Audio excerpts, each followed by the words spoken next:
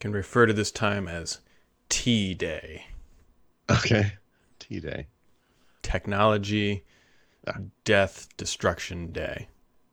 wow. Did I miss a headline? What's going on? You missed potentially two headlines. We'll see. Okay. So next week, we'll kick it off with that one. Next hmm week, I believe it's on Tuesday, Google has their antitrust court battle kicks Yeah. off. That is going to create, With whom, Brad? Who is contesting their monopoly? I think it's Do the you remember? FTC. They were like, no, it's not. It's the U.S. Department of Or Justice. Department of Justice, that's who it is. Our old buddies from the Microsoft Yeah. trials of the late 1990s, right? Yep. Actually, that's a much heavier hammer than the FTC. So that's happening next week, and there are going to be 6,342 headlines that come out of this because, like, Apple's going to be on the stand, Google's Yeah. going to be on the stand. I'm sure Microsoft, somebody from Microsoft will be on the stand, like, oh, Bing can't compete, we're so small, sort of stuff. Oh, can't wait. So that's supposed to be like a 10-week trial, by the way. So this is going to carry us right up to Christmas. There are a lot of, I guess, witnesses, or what do you call it when people show up? Not witnesses. Testimony? Yeah, what do you call that person? Oh, someone shows up at court, they swear in, they are A witness? I don't know. I guess witness. Yeah, that's the word I came up with. Witness doesn't seem right, but okay. Yeah. The prosecution calls. I don't remember. I have heat stroke, so please excuse me. All right, what was the second one? There's two you said. So the second one is on the EU side. So the EU came out early this morning, about 6 a.m. Eastern time, what they're calling DMA, which effectively Google. The EU has come out with a list of gatekeepers in the tech industry. And this impacts social networks, impacts OS, impacts ads. And they've listed basically Microsoft, Meta, ByteDance, Apple, Amazon, and Alphabet as gatekeepers for various industries. And they are now going to have, it's like 6 months to comply with new rulings that the EU has said you got to do. For Microsoft, short version, at least with Windows, that means all the stuff you kind of hate where they might force you to use Edge or force you to use Outlook or force you to use whatever, they have to give you an out.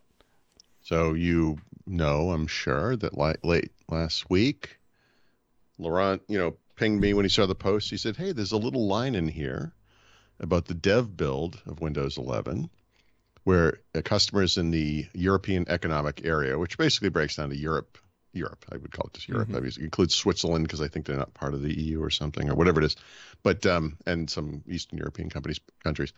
The system components will no longer. They didn't write it this way. Force you to use Edge basically. And he's like, "Do you think does this sound what it sounds like?" And I was like, "Yeah, it does." And I spent a good amount of time that Friday, and I guess it was a week ago Friday, and the next day trying to get that to work in a VM. Failing, but. To kind of see what that looks like, which would just look like the way you think a system should work. You use Brave or Chrome or Firefox or whatever you chose, and you click on something and it goes there, right? Like not to some other browser. So yeah. And then of course that ties into another story from late yesterday where the Zoom CEO, whatever his name is, said, explain to me why this is happening in Europe and not here, please. Maybe this is something the FTC could look into. And God, please don't let it be the FTC. They're worthless, but it's a fair question. It's a question I asked, actually, in an editorial after that last event. I think the bell is finally tolling on big tech, and there'll be some wins and some losses for sure. There'll be region-specific wins and losses, too. But, God, what took so long? No, I mean, how dominant do they have to be? I mean, you got to be at least a $2 trillion company before you get in trouble. That's a pretty high bar, apparently. The Google one is going to be an interesting bellwether of sorts, in part because it's happening in the United States, right? Yep. But the thing they've done, which I'm not sure I agree with, Kent Walker is their Brad Smith, if you will, general counsel, some level of president, whatever. And he has argued over more than a decade that Google should not be conciliatory. They should be aggressive, and that they should argue that it is not the business practices that are harming competitors or whatever that is the problem. It's that Google just builds the better product. Two things to that. Microsoft made this argument in the 1990s and then again in the 2000s in the EU and lost both times. But okay, fair enough. I think there is some element to that, right? I think it's important to acknowledge that Google actually search in this case is the best solution. but that doesn't mean they're not abusing their monopoly. And this is kind of the problem. People have some kind of the free market types. I don't know what they are, libertarians or whatever they are. The people who think like, shouldn't matter how big you are, you should be able to do whatever you want. What they're not really getting is that companies that are gatekeepers, as the EU calls them, have the ability to completely stop competition. And they're preventing innovation from happening because they have a lock on this market, and it doesn't behoove them to change and be better because they control it already. Why spend money? So there's two sides to it. I do think Google's a better product. I also think they abuse their monopoly. So it's an interesting argument, and we'll see how it plays out. Yep, and this kind of ties back to the conversation from yesterday where Microsoft and Apple argued that Bing and iMessage were too small. Was related to this. We'll see. I think they have, it's like a 5-month investigation. I want to say is how long the EU has said that, like, to determine whether iMessage or Bing for whatever else is too small. So yeah. One of the points I've been making lately is that a lot of these arguments come down to market definition, and this is something that a regulator can wield and say, in the case of the FTC with Activision Blizzard, they were saying, no, gaming is not just one market, it's all these little sub-markets, and they are going to dominate this market for something called cloud gaming, which, we can all agree doesn't exist. And Microsoft would argue, no, there's a big market, and there are big markets within it, and we're losing in those markets, and it's something different. So both those sides, there's a case to be made. I mean, yep. I don't actually disagree with either of those, but you have to kind of figure that out. So this is fascinating stuff. I mean, it's, there's so many things here. The ease at which you can switch services is important. One of the nice things about the browsers in Windows until Windows 7 or 11 was that you could just make that choice. Yeah, that's been taken away from us, quietly. No one. And then when there's pushback, they say, "Well, we're trying to make a better user experience." Okay, I mean, and there's some argument to be made there. That one's a little specious in my mind, but the fact remains that there was a widely accepted choice that you have stripped away from us without any notification whatsoever. No. Yep. So I would say we'll have to wait and see, but we literally just have to wait and see, right? Google's got to do their thing for the next 10 days, and then there'll be a ruling sometime following after that. We don't know exactly when that could be drawn out, but we do know that for the EU, the deadline is March of 2024 to comply.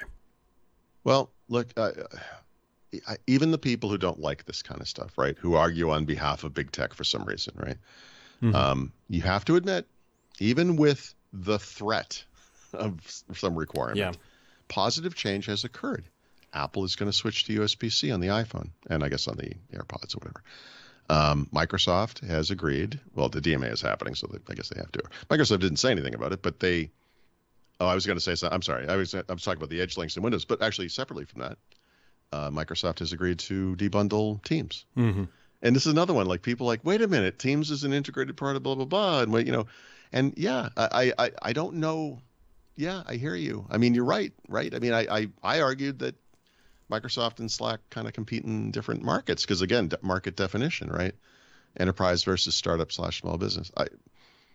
But these things aren't that clean. I mean, is Microsoft a monopoly or a dominant force? And how do you define it? Office productivity? Mm-hmm. I mean, the answer is yes, right? I mean, they are. There are free versions of Office suites that nobody uses. Yeah.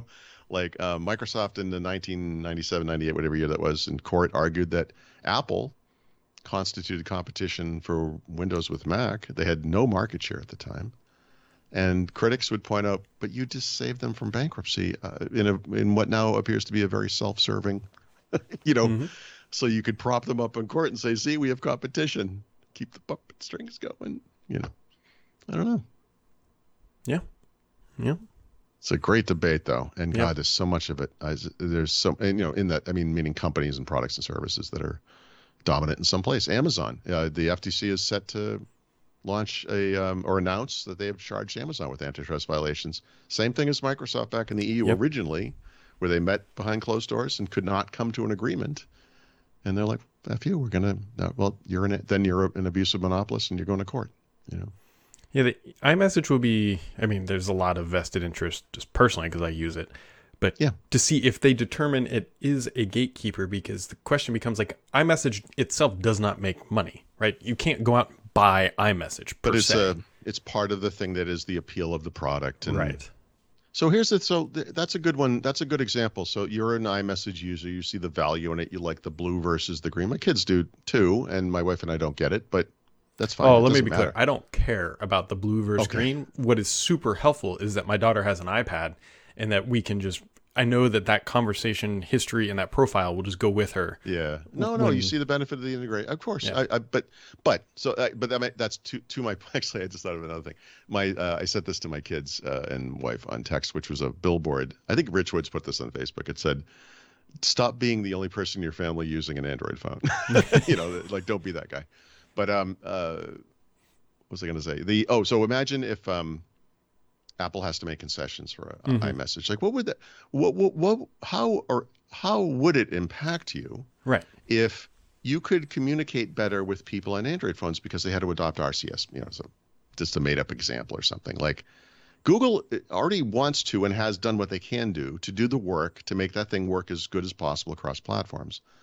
If Apple were somehow forced to adopt this open standard called RCS, they could still use their own thing in-house, but then all it would do is improve the experience for you too. And that kind of shows the fallacy of this thing, which is that they're really doing it to protect themselves. You as a customer see the value in it, but you as the customer should if you understood the issues, I don't mean you, I mean you Right. do, but I mean like a typical user. If one day you woke up and in mixed families of iPhone and Android users, of which there are probably hundreds of millions, everything just worked better, you would have that moment where you're like, oh my God, why didn't they do this years ago? Just like USB-C, they'll have that moment. Kitty cat, this is my cat's new thing. This is like the morning pet time now. So we'll see. Apple is vindictive enough that they will do something to make it worse, and it will just be artificial, but people will see it and be like, oh, this is why I didn't want them. This is why I like the Apple stuff. This is what happens when a court forces Apple to do something. It's like, guys, this is how Apple is like a belligerent child acts when forced to do the right thing is what that really means, right? This is big stuff. We don't have, this show is not weighty enough to really have this debate in a way, right? But I mean it's it's vast. You could go, this is, pick your market, pick your product, pick your company. There's a million discussions to be had here. It's going to be interesting.